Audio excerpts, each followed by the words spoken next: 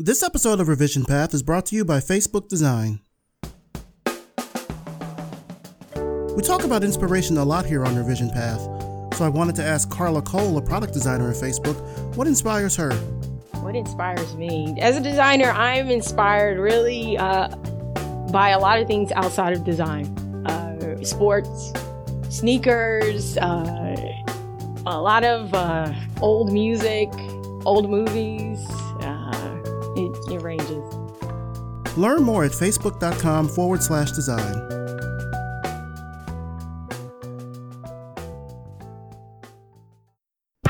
Are you looking for a job? Do you know someone who's looking for a job? Then check out our job board over at revisionpath.com/jobs. Whether you want a full-time job or you're looking for something temporary or freelance, we've got you covered. This week, Syracuse University is looking for a web analytics architect. Mapbox is looking for a front-end engineer. And here at Revision Path, we're looking for design writers as well as a brand marketing strategist. We also have job listings from Indeed.com, so head to the Revision Path job board at revisionpath.com/jobs to apply and to search for any other listings. Don't forget to sign up for weekly job alerts, so when there are new positions added to the job board, you'll get an email so you can be the first to apply. And if you're looking for more jobs, then become a member of our Slack community and join the jobs channel. See you there.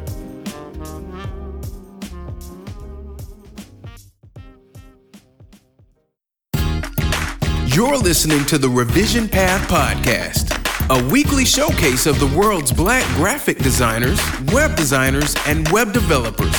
Through in-depth interviews, you'll learn about their work, their goals, and what inspires them as creative individuals. Here's your host, Maurice Cherry. Welcome to the Revision Path Podcast.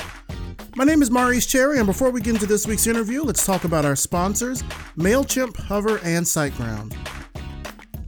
Join more than 15 million people who use MailChimp to not only send emails, but to grow their businesses on their own terms. Just this week, they've rolled out free automation for all MailChimp customers, which is a huge deal. So if you want to set up drip campaigns, if you do e-commerce or anything like that, automation is just such a huge asset to what you do. So make sure you sign up with MailChimp today. MailChimp, send better email. When you have a great idea for a project, you need to give it a great domain name. And guess what? Finding the perfect domain name is ridiculously easy with Hover. You know, domain names aren't just for websites. You can also use them to create a more professional, on-brand email address. Because, I mean, if you've already got the domain that you want, why not just go the extra step with your email address as well? And if you need a hand, Hover's awesome support team is there to help you. Go to hover.com/revisionpath and get 10% off your first purchase. Again, that's hover.com/revisionpath. Hover, domain names for your ideas. SiteGround's hosting services are crafted for professional, business, or enterprise projects. So whether you're building something custom or you're using a CMS like WordPress, SiteGround will let you build better, faster, safer websites more easily, and they offer multiple hosting options that your websites can grow into. Visit siteground.com/revisionpath and get 60% off on all hosting plans. We've got a new review this week on Apple Podcasts. This comes from a former guest, from Brian Hollingsworth, and here's the review. I always tune in and get up-to-date, relatable, creative content, as well as connections to people I otherwise would have not. Great stuff. Keep it coming. Thanks again so much, Brian. And again, for those of you who really like the show and you leave us a review, we'll read it right here on the show. Now for this week's interview. I'm talking with RJ Harrington, partner and lead creative of 20&3 here in Atlanta, Georgia. Let's start the show. All right, so tell us who you are and what you do. Hi, Maurice. I am RJ Harrington, and I am the partner and lead creative with 20&3. We are a one-stop creative shop. We focus on photography, brand design, and just branding in general. Anything you need to get started as an entrepreneur. Now, where did the name 20&3 come from? That's an interesting story. Thank you for asking that. So 20&3 comes from my favorite scripture, which is Psalm 23:1. I was getting ready to quit my job and in corporate America. I was in marketing and presentation. I was specializing in marketing and presentations. And when I was getting ready to leave, I was like, okay, God, if you want me to do this on my own, I have to know that I'm going to be okay. I'm going to be able to pay my rent, my mortgage. I'm going to be able to eat and those things. And so I just picked up on the 23rd Psalm, which was, the Lord is my shepherd. I lack nothing. And so I was like, okay, if I'm not going to lack anything, I'll do this. And so 20 and 3 comes from the 23rd Psalm. So nice. I like that. So yeah. you got the idea to start it. I mean, aside from, what you just mentioned, you were about to quit your job, and that's kind of where the idea to start it came from. Exactly. And so after grad school in 2005, I've always been kind of in the business, but it's always been on the side, right? So I'd always been doing what I do now, but for someone else, whether it was in healthcare, whether it was for the government.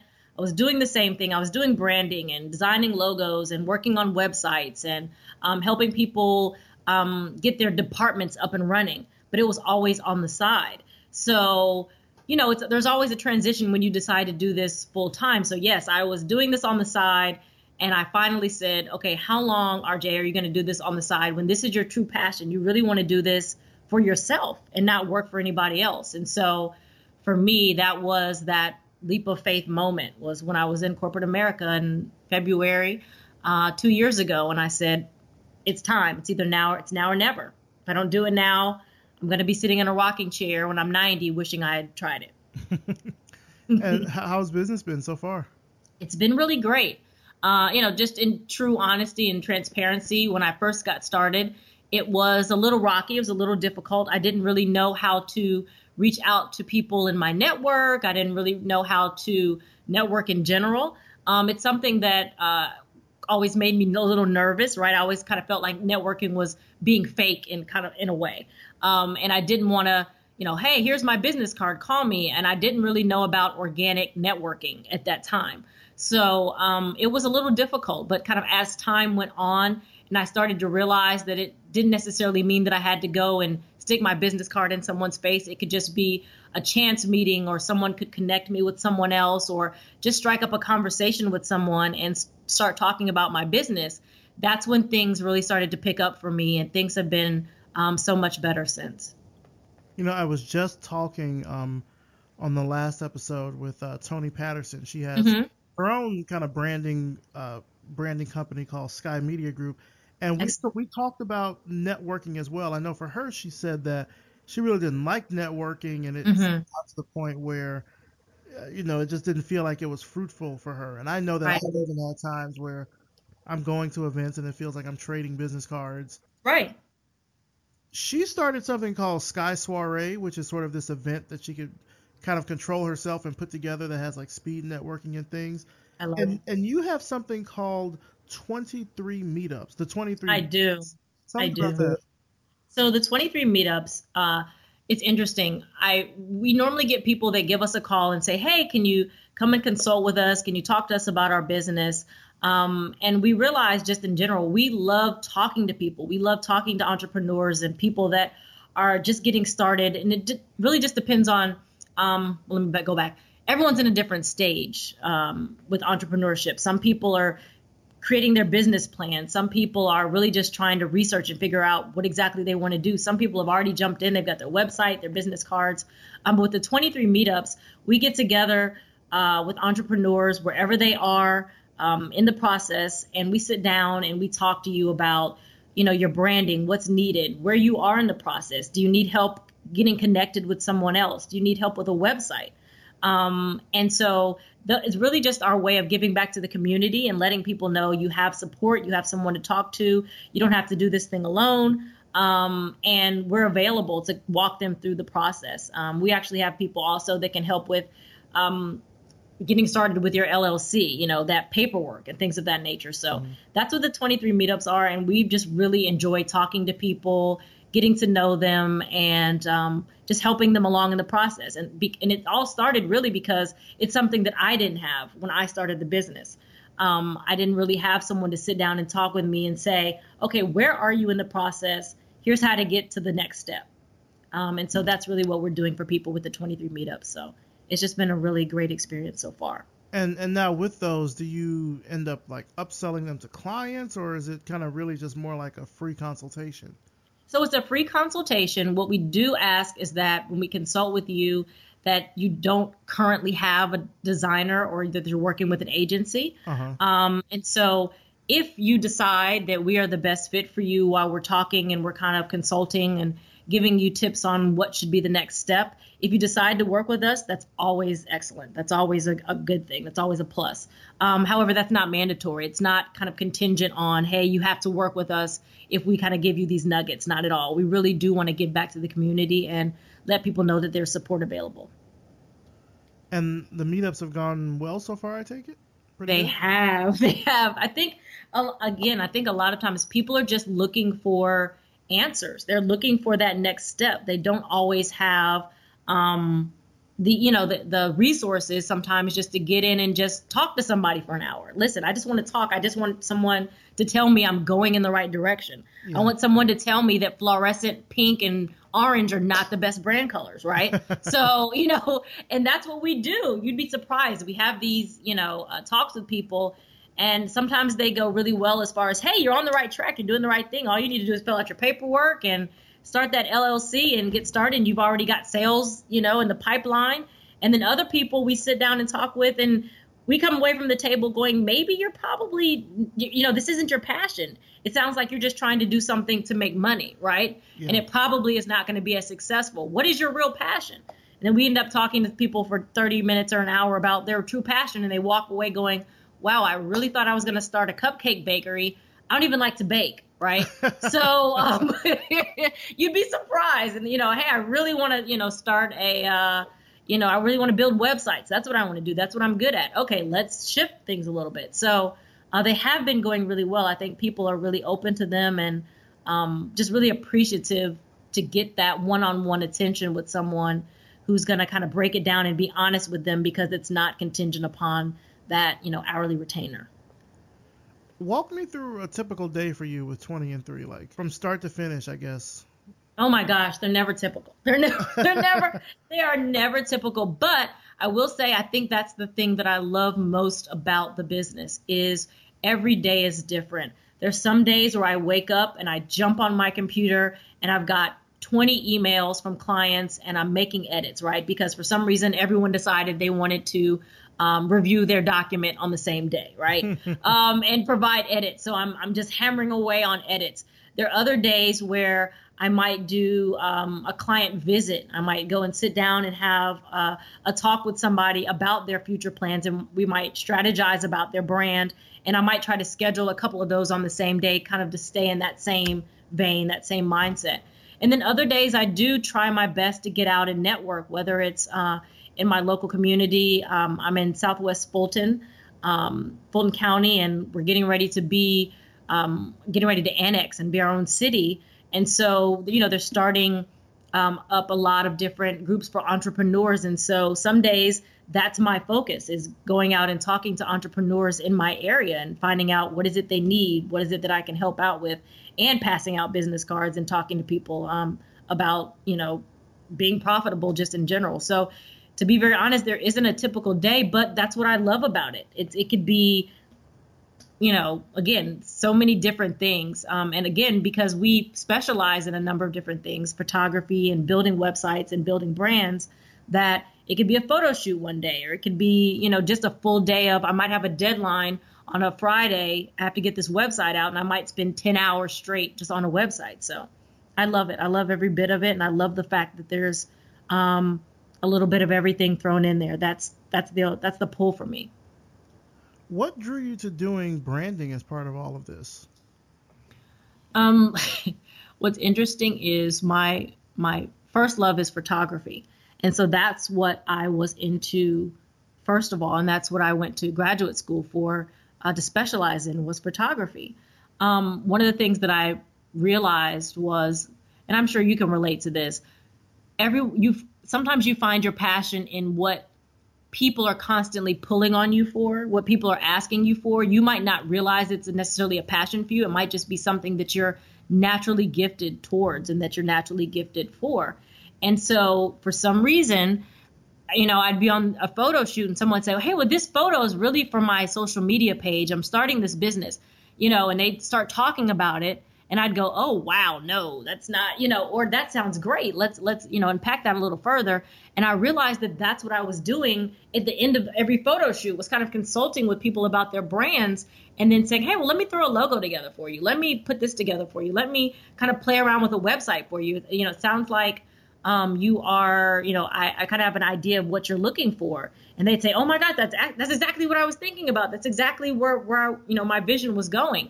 And then so I started thinking, wait a minute, why am I have the background for this. I have the background in graphic design. That's what I've been doing in corporate America. Why would I not incorporate this and be able to help people out and kind of create an entire package for somebody? So not just provide the photography for them, but if I could give them the photography for their social media profile and their Facebook page, and then I could also help them build their Facebook page and their website, right? And then I could also build that brand that goes on the website. Why not? And it makes it easier for people. And I think people feel like, it's kind of like going to Walmart, right? You can get your electronics there, you can get your cleaning supplies and a T-shirt, right? And I think that's the allure of 20&3 is you can come and sit down and we could talk about your branding, your photos, and get your website done. And when you leave, you have everything you need to get started, your business cards, and you're ready to go. And so for me, that's kind of how it all ties in. How do you approach a new project? Let's say you are working with a new client. Kind of walk me through what your process is. Wow. So the very first thing we love to do is to sit down with people and have that consultation, that discovery consultation, and really figure out not only what their vision is, currently, but where are they trying to go in the future? Are we trying to franchise this thing? Are we trying to take this to a whole nother level? Are you really just wanting an Etsy shop, right, to where you make scarves and that's really all you want to do for the rest of your life, and you really don't want it to get too big? You really just want to, have some money on the side. And so just that discovery consultation, we start there. And then after the discovery consultation, once we kind of pulled that information, we go into that research phase where we're looking at competition, we're looking at other profiles online, comparable businesses, and pulling out information on what's successful, what's not, kind of the things to stay away from, the things that we need to dive into. And then I really do a deep dive on everything from color theory to who the audience is, the target audience, and then really try to figure out the best approach for that client. And then if someone's going with us for kind of the total package, the photography, the website, the branding, we usually do branding first and then move on to photography. And then we tie all that into the website. And then from the website after that comes, once we launch that, comes things like business cards and print collateral and things like that. But that's really the process. Is that consultation is really the key part.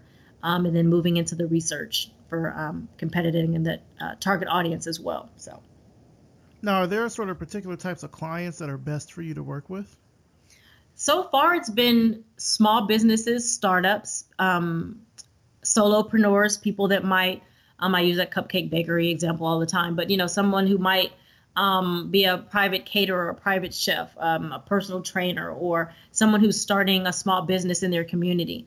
That's usually the people who we're drawn to and the people who are drawn to us as well, because we like to kind of get people on the ground level and move from there, real estate agents, people like that.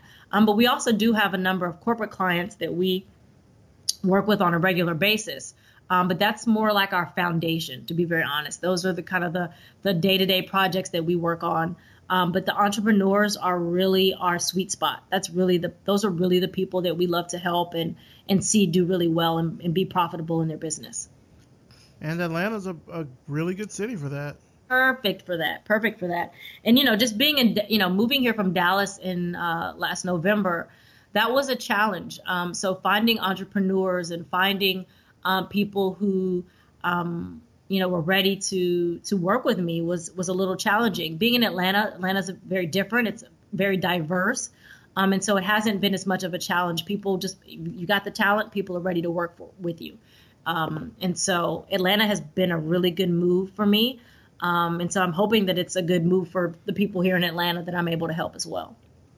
Have you tapped at all into the design community here? I have not. This is a great question. So that's definitely a next move. I'm going to have to do that. We do have people that we work with, kind of subcontracting and things of that nature. We have a couple of people that kind of are go-to folks.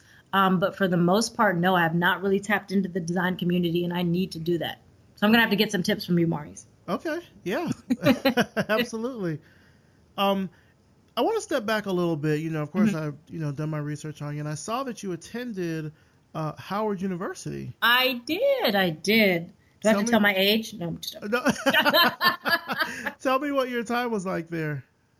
So I have to be very honest. It was a bit of a culture shock for me. When I attended private school here in Atlanta, and then I went away to a Quaker boarding school for high school, so for 4 years in Pennsylvania. So that was a very different experience, very diverse.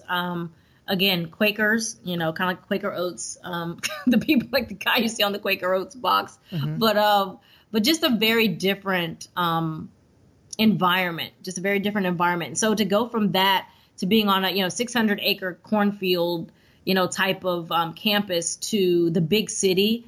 And Howard, where everyone was, well, not everyone, but the majority of the people were African American. It was just very different, and it was a wonderful experience. It's something that I had never experienced before outside of church, right, in my neighborhood. And so it was absolutely wonderful. There was so much talent in one place. Mm-hmm. There was so much gifting in one place, and it was kind of overwhelming to just see so many intelligent African Americans. And I had not been privy to that before. Both of my parents graduated from Howard University, and that was my pull. And they met there. And so I was like, well, I want to go to Howard. That's where mom and dad went, and it seemed, and of course the education was wonderful and all that, but it was absolutely great. Again, culture shock. But when I got there, I was like, this is amazing. This is life. There's so many intelligent people of color, and it just opened up a whole nother world for me. That's just something I hadn't been privy to up until that time. And it's interesting, Atlanta is such a diverse place now, where there's just so many people of so many races and backgrounds doing phenomenal things. And so that's why I just feel blessed to be here in Atlanta. But that time in Howard was kind of where my eyes opened to that. Just the fact that there were people of all races and nationalities that were talented and that were ready to go, and that they had visions, and they were just doing amazing things. And I hadn't had that opportunity before that. So Howard was groundbreaking for me.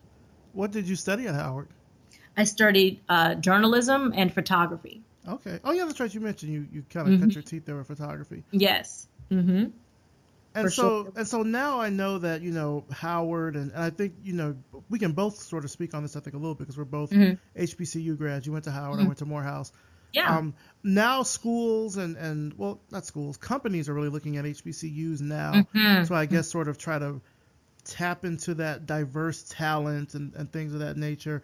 And I want to say it's happening with varying results. I think the latest I heard was Google was opening something out in California called Howard West, which is supposed to be. I have heard about that. Yes, it's supposed to be like the West Coast version. I mean, maybe not like a full institution, but right. Somewhere where Howard undergrads would go and they would study there, and work under kind of, the sort of tutelage of Google, so to speak. Mm-hmm. I feel like companies are going about reaching out to HBCUs in the wrong way. Okay. To me, it feels like it's this sort of situation where they want to mine the resources, but they don't want to till the land, if that makes any sense. Okay. No, that makes complete sense. And I think, kind of we can both speak on this from an HBCU perspective. There are always companies that are looking to schools like ours for the resources. Right. But they're not really putting anything back to keep the resources, I guess, coming, if that makes sense. No, it makes complete sense. And I think that is something that not only needs to be changed, but I don't know. I think it's a matter of,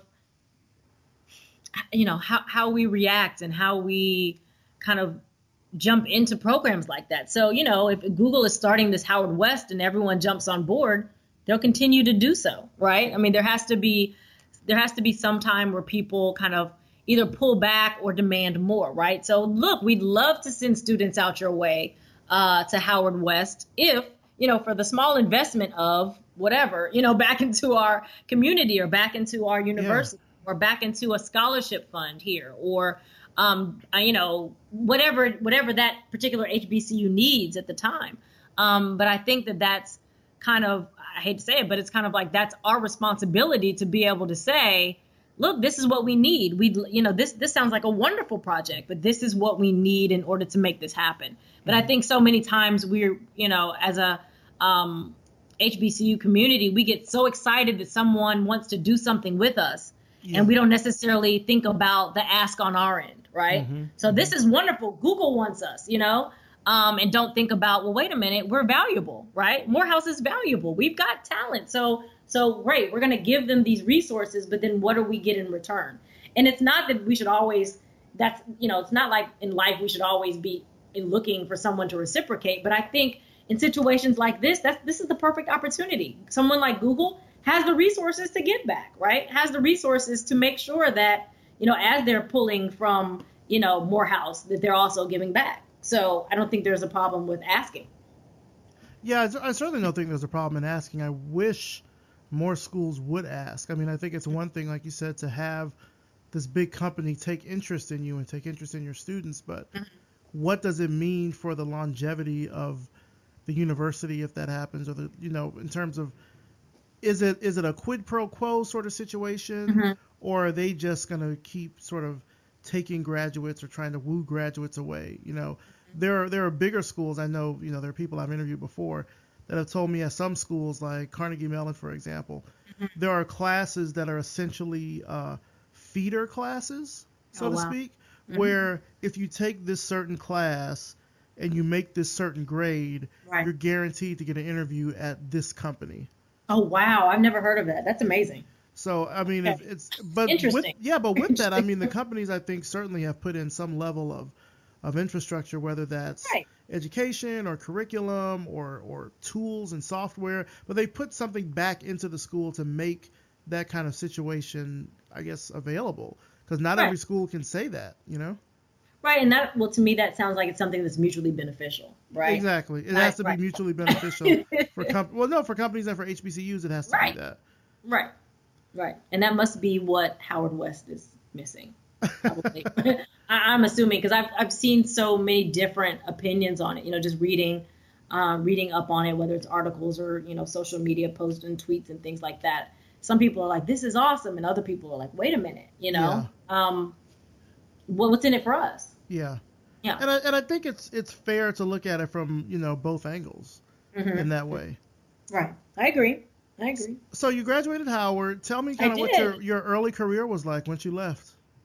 Oh, wow. So I started off my career with Children's National Medical Center, which was kind of right across the street, basically, from Howard University. And I worked there as an intern during my senior year of college. And that was really where I got started with branding and graphic design. It's interesting. Like I said, my background and my first love was photography.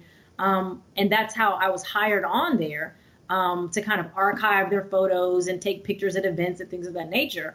But it kind of just was a natural flow. And it was like, hey, can you, also work on this presentation for these people? Can you work? This department needs a new logo. Can you work with them on that? And so that was really just from the very beginning, I was kind of flowed into what I'd be doing now. So from there, it went on to, I was kind of moving back and forth between Atlanta and DC for my career. Most of it was across healthcare, but I've just always loved all types of marketing and PR as well. So also went to graduate school at the Savannah College of Art and Design, which was absolutely phenomenal. I would not give those years back. That was absolutely wonderful. Just to be in an environment. It was so different than undergrad, because grad school was kind of like you were there because you wanted to be there, not because, the right thing to do was to go to college, right? You were there because it was like you really had a love for art and whatever your specialty was. So for me, that's really where I decided back in 2005, I've got to do this for a living. I've got to do this. I got to have my own business. And so that was really where I started dreaming and, just really wanting to have my own. And so from there, of course, I just continued to work and continued to build up clientele and do photography and branding and things like that on the side. But it wasn't until 2016 really that I really decided just to take that leap. So it's been an amazing journey. And it's interesting because everyone kind of has a different story for how they got to entrepreneurship. Some people, this generation now, they graduate from school and they've already got, clients lined up and they've got their own business. They've got their own website because they're building them themselves. They're so tech savvy.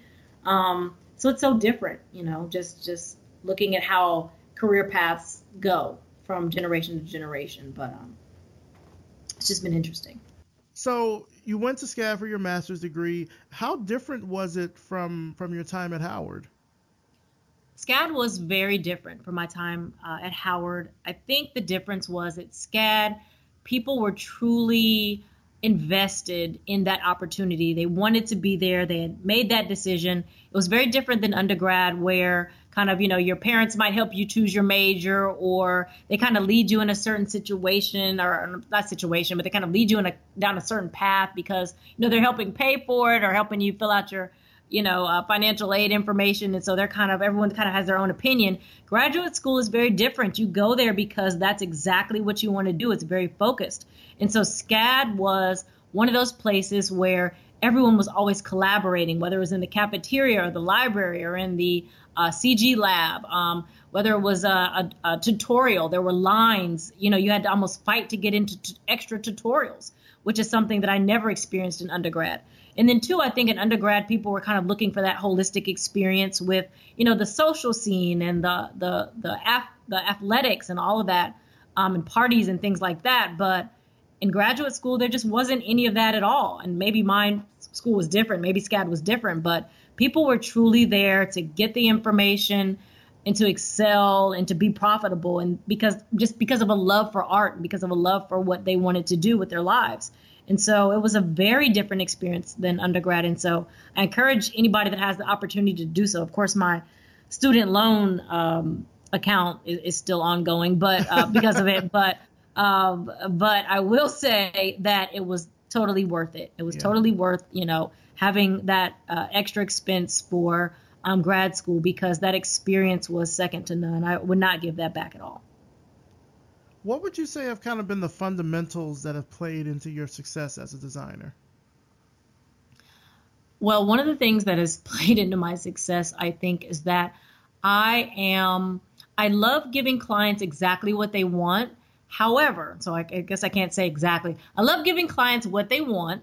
However, I'm not afraid to say, let's look at this another way. Let's explore this. So of course you can't just tell a client, hey, this is not going to work at all, because that might have been someone's vision since they were 5 or something like that, right? So you don't want to just kind of be a dream crusher. But at the same time, I think as a designer, it's our responsibility to let people know this is probably not the best plan for you. This is probably not the best way to go if you're wanting to be profitable. Let's look at it another way. And so I'm able to do that without offending people, without making people feel like I'm coming down on them, and just let people know, like, from an area of expertise, listen, this is what you're paying your money for. You're paying me to not only design for you, but to be very honest with you, because, at the end of the day, when you go out to market, I want you to be successful. I want you to be profitable. I want people to look at this brand and be able to connect with it, right? I want them to be lifelong customers or clients. And so for me, I feel like that has been a real winner for me, is just being able to talk to people and communicate with people and let them know what I think the best course of action is. And of course, I'm able to take constructive criticism too. So that helps. I don't, get in my feelings when it comes to, people not liking something or wanting to kind of take things a different way. But I think that's helped me out a lot. And then clean design. I absolutely love clean design. And I think simplicity is always better. I don't know. I've looked at your work as well, and I know that you would agree with me. So, clean design, not having so much clutter everywhere. I think sometimes people just kind of have so much information in their head. They want to do so much, right? but just making sure that things are pared down and things are simple. And I think a lot of that comes from my Quaker education from boarding school. But, that was their whole mantra was, simplicity is better. Simple is better. So I really do carry that into my design work. So I think that really has aided me and kind of made me stick out a little bit from a lot of other designers. What keeps you motivated and inspired with the work that you do? Besides paying rent, Maurice, and no. Car note?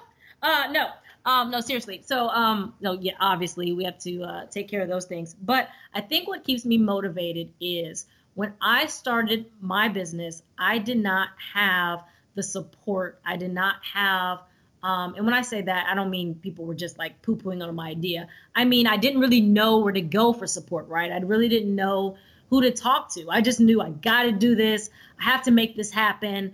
And, by any means necessary. But I didn't really know that there were organizations out there that were ready to help. I didn't really know that there were other companies that would share information. Just speaking to you, a couple of months ago, we spoke and you were very open and saying, hey, yeah, no, call this person or check this out. Or, hey, I'd love for you to be able to learn more about this. Go to this website. Mm-hmm. I didn't even know that was available. And I didn't know that there were people like you that actually were willing to help other businesses, right?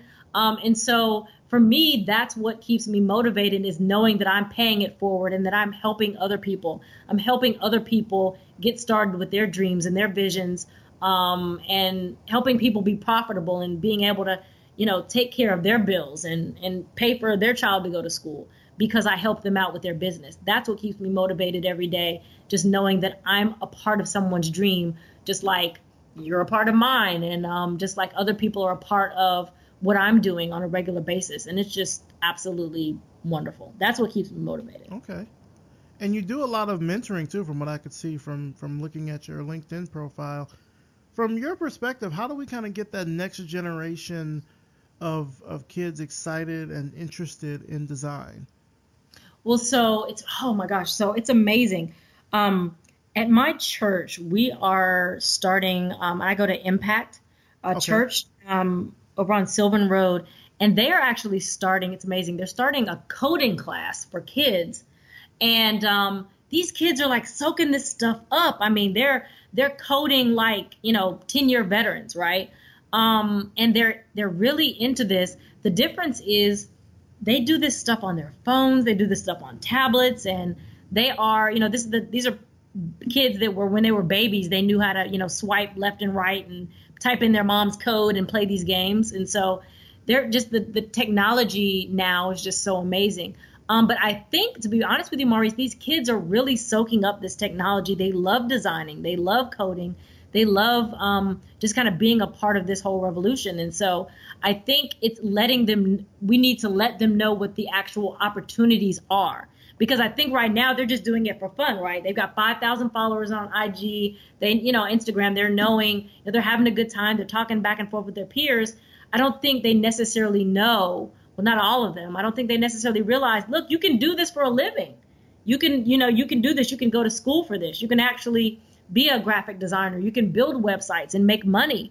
But right now they're so technology savvy. So many of them are just doing it for fun because it comes so easy to them because of how they grew up. Mm-hmm. But I think that's really the key, whether it's starting programs or whether it's, when I go out and speak to different organizations, if there are kids present, letting them know you too can do this. This is an actual profession, whether it's graphic design or coding or web design or, building brands. You can do this, being a photographer. Think about Instagram. They're kids who you go on, look at their profiles. I mean, they're like Ansel Adams. You're like, how are these kids doing this? And they're doing it with their iPhones, right? Mm-hmm. But they're doing it for fun. A lot of them don't even realize that they can be doing it on a regular basis. So there's some way, and to be very honest, I'm saying this because I don't necessarily have the exact solution, but there's got to be some way where we can teach the children and teach these teens that this could be a business for you, and this could be not only a hobby or a passion, but something that you use to take care of yourself for the rest of your life. I think that's the key.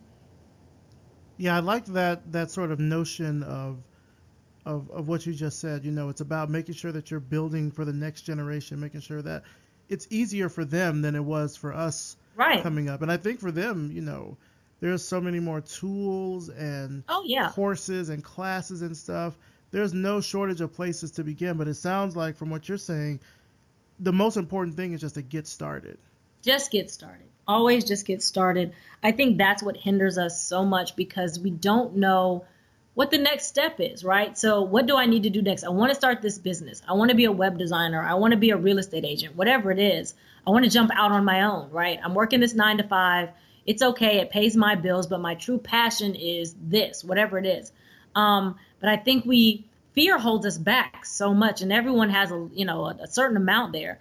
But I think we get overwhelmed by fear, and then too, just the lack of knowledge, the lack of understanding, knowing what that next step is. And I think if we can all figure out or help each other to figure out or just kind of help kind of hold each other's hand as we move through this and say, listen, just take a step. Just, sometimes I tell people, just for fun, go on domain names or GoDaddy or whatever it is, go on Squarespace and and pick a domain, see if your domain's available. And for some people, it's amazing. Just buying that domain, even if it's just for the 1 year for $3.99 or whatever it is, gets people thinking like, oh my gosh, I have my own website. Like there's no website there, right? It's just a domain name. But it's like it opens up a whole new world for them because they feel like I did something, right? Go downtown, fill out the paperwork, pay your money, get your LLC, just do something. Go to the library and research names. Figure out, you wanted to call yourself this. Figure out if there may be 10 other companies with that same name. Figure out what works for you.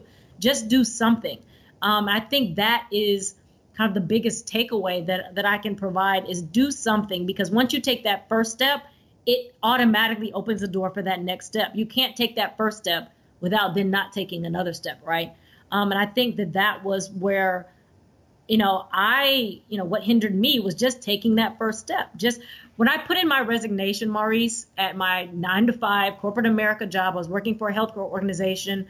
I was making about $80,000 a year, doing well for myself. I'm single, no kids. Well, I'm not single now, but at the time I was single, no kids. Mm-hmm. And I was just like, I was freaking out. I was like, okay, I'm going to submit this resignation, but I don't know what to do. I'm like, how am I going to eat, God? I need money, insurance. What if I get sick? What if I need a tooth pulled, right? So you're thinking about all these things.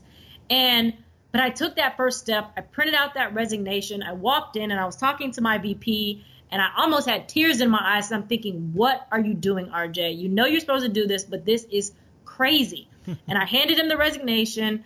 And he got quiet, and he kind of looked at it, and he knew a little bit about my background and what I wanted to do. And he got quiet, and then he just said, can we be your first client?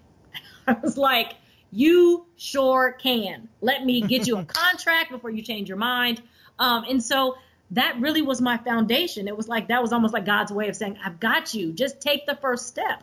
And so my first step was submitting my resignation. And once I did that, I had my first corporate client, and those corporate clients pay on time. They pay automatically. And it was wonderful. Right. And then I've just been able to get other jobs from that corporate client. And so it was just about taking that first step. And once I did that, all these other doors opened up, and it was absolutely amazing. And again, like I said at the beginning, it was a little bit rocky at first, but once I got out there and realized you can do this, you wouldn't have been given these gifts for no reason. So taking that first step, Maurice, I think is absolutely key. And I'm sure you can attest to the same thing of just getting out there and starting somewhere.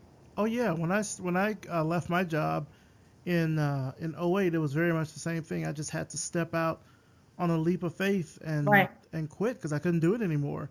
Right. And, like you said, like the first year is kind of rough, but then eventually, you find a groove, you sort of pull it together. And now, it's been a little over 8 years now since I've had my studio. So it is one of those things where you just kind of have to not be scared. What I found is that when you take that leap, oftentimes the community that you need will start to form around you. That's it. Like a trust fall. Yeah, it is. It is like a trust fall, especially if they know what you've been through to get to that point. Right. I agree. That's a great metaphor. Yeah, you know what? We're gonna use that, Maurice. Okay. That's it. No, I like what you just said. You said when you take the leap, that's when the foundation and that's when the support system starts to form. Because, I mean, if you don't take the leap, people don't even know how to help you, right? Exactly, they don't know exactly. what to do, what kind of assistance you need. But you've taken the leap and you're like, listen, I quit my job. I need this help with this. And they're like, hey, I can help you with that. Or I can connect you with this person. Yeah. So I think that's key. That's a golden nugget right there, Maurice. Take the leap and your foundation and your support system will form. That's awesome. Do you feel like you're satisfied creatively? I do. I feel like, well, let me say this. I am constantly online, in the library, in forums, in webinars, trying to learn more, because I feed off of others and just learning that there's so much out there that I don't know. Of course, I'm successful with what I'm doing now, but oh my goodness, there's so much more out there to grab a hold onto, and so many more techniques and platforms and apps, and there's so much out there. So yes, I'm satisfied, but I will say that when I wake up in the morning, I have to get my daily dose of what else is out there in the world. What am I missing? What other technology is out there that I'm not privy to? I love learning. I love jumping on a webinar and going, wow, I didn't even know they did that. Who does that? Those types of things. So yes, I'm satisfied, but I do need my daily dose or my weekly dose of what else is going on in the world, because, I just don't want to miss anything. I hear you. Well, RJ, just to kind of wrap things up, where can our audience find out more about you and about your work and everything online? www.20and3.com. So that's TWENTYAND and the number 3. So 20and3.com. And then we're also on Instagram at 20and3 as well. TWENTYAND, the number 3. All right. Sounds good. Well, RJ Harrington, thank you so much for coming on the show. Thank you for sharing kind of the story of how you started 23andMe.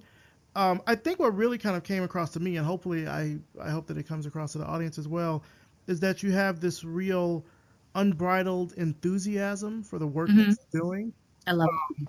Like it's not a fake thing. It's not you putting on airs. Like you're genuinely super excited about the work that you're doing. And, like you said, you have to kind of just step out there on faith when it comes to these kinds of things. You do. Oftentimes we don't really know how far we can stretch ourselves until we get out of that comfort zone. And what it sounds like to me is that you stepped out of that comfort zone, if you could call it a comfort zone. No, definitely. I've stepped out from corporate America, and like now you found your calling, because I mean it just comes through in everything that you're doing, that this is what you were meant to do. So thank you so much for coming on the show. I appreciate it. Oh, thank you so much, Maurice, for having me. Thoughts of love are in your mind.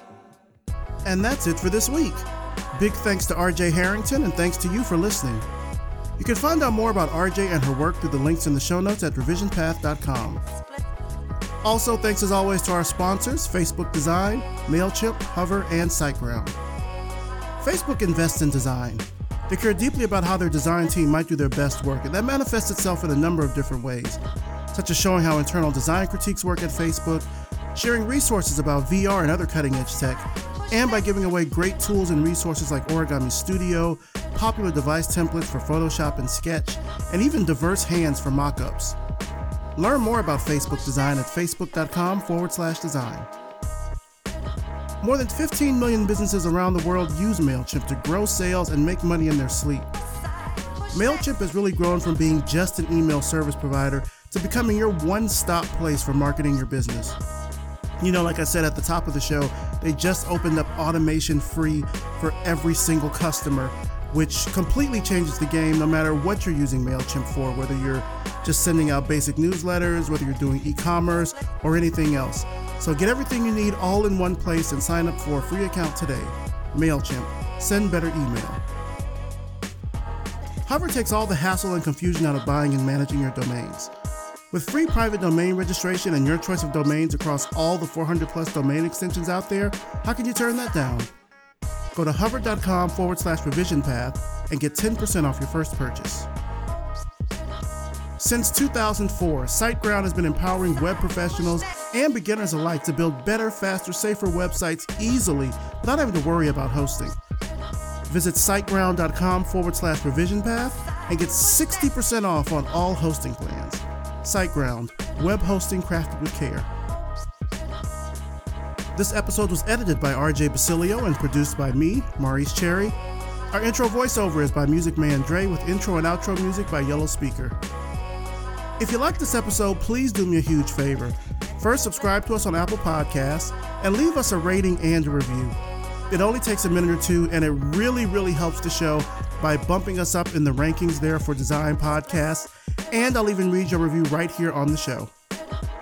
Revision Path is brought to you by Lunch, a multidisciplinary creative studio in Atlanta, Georgia.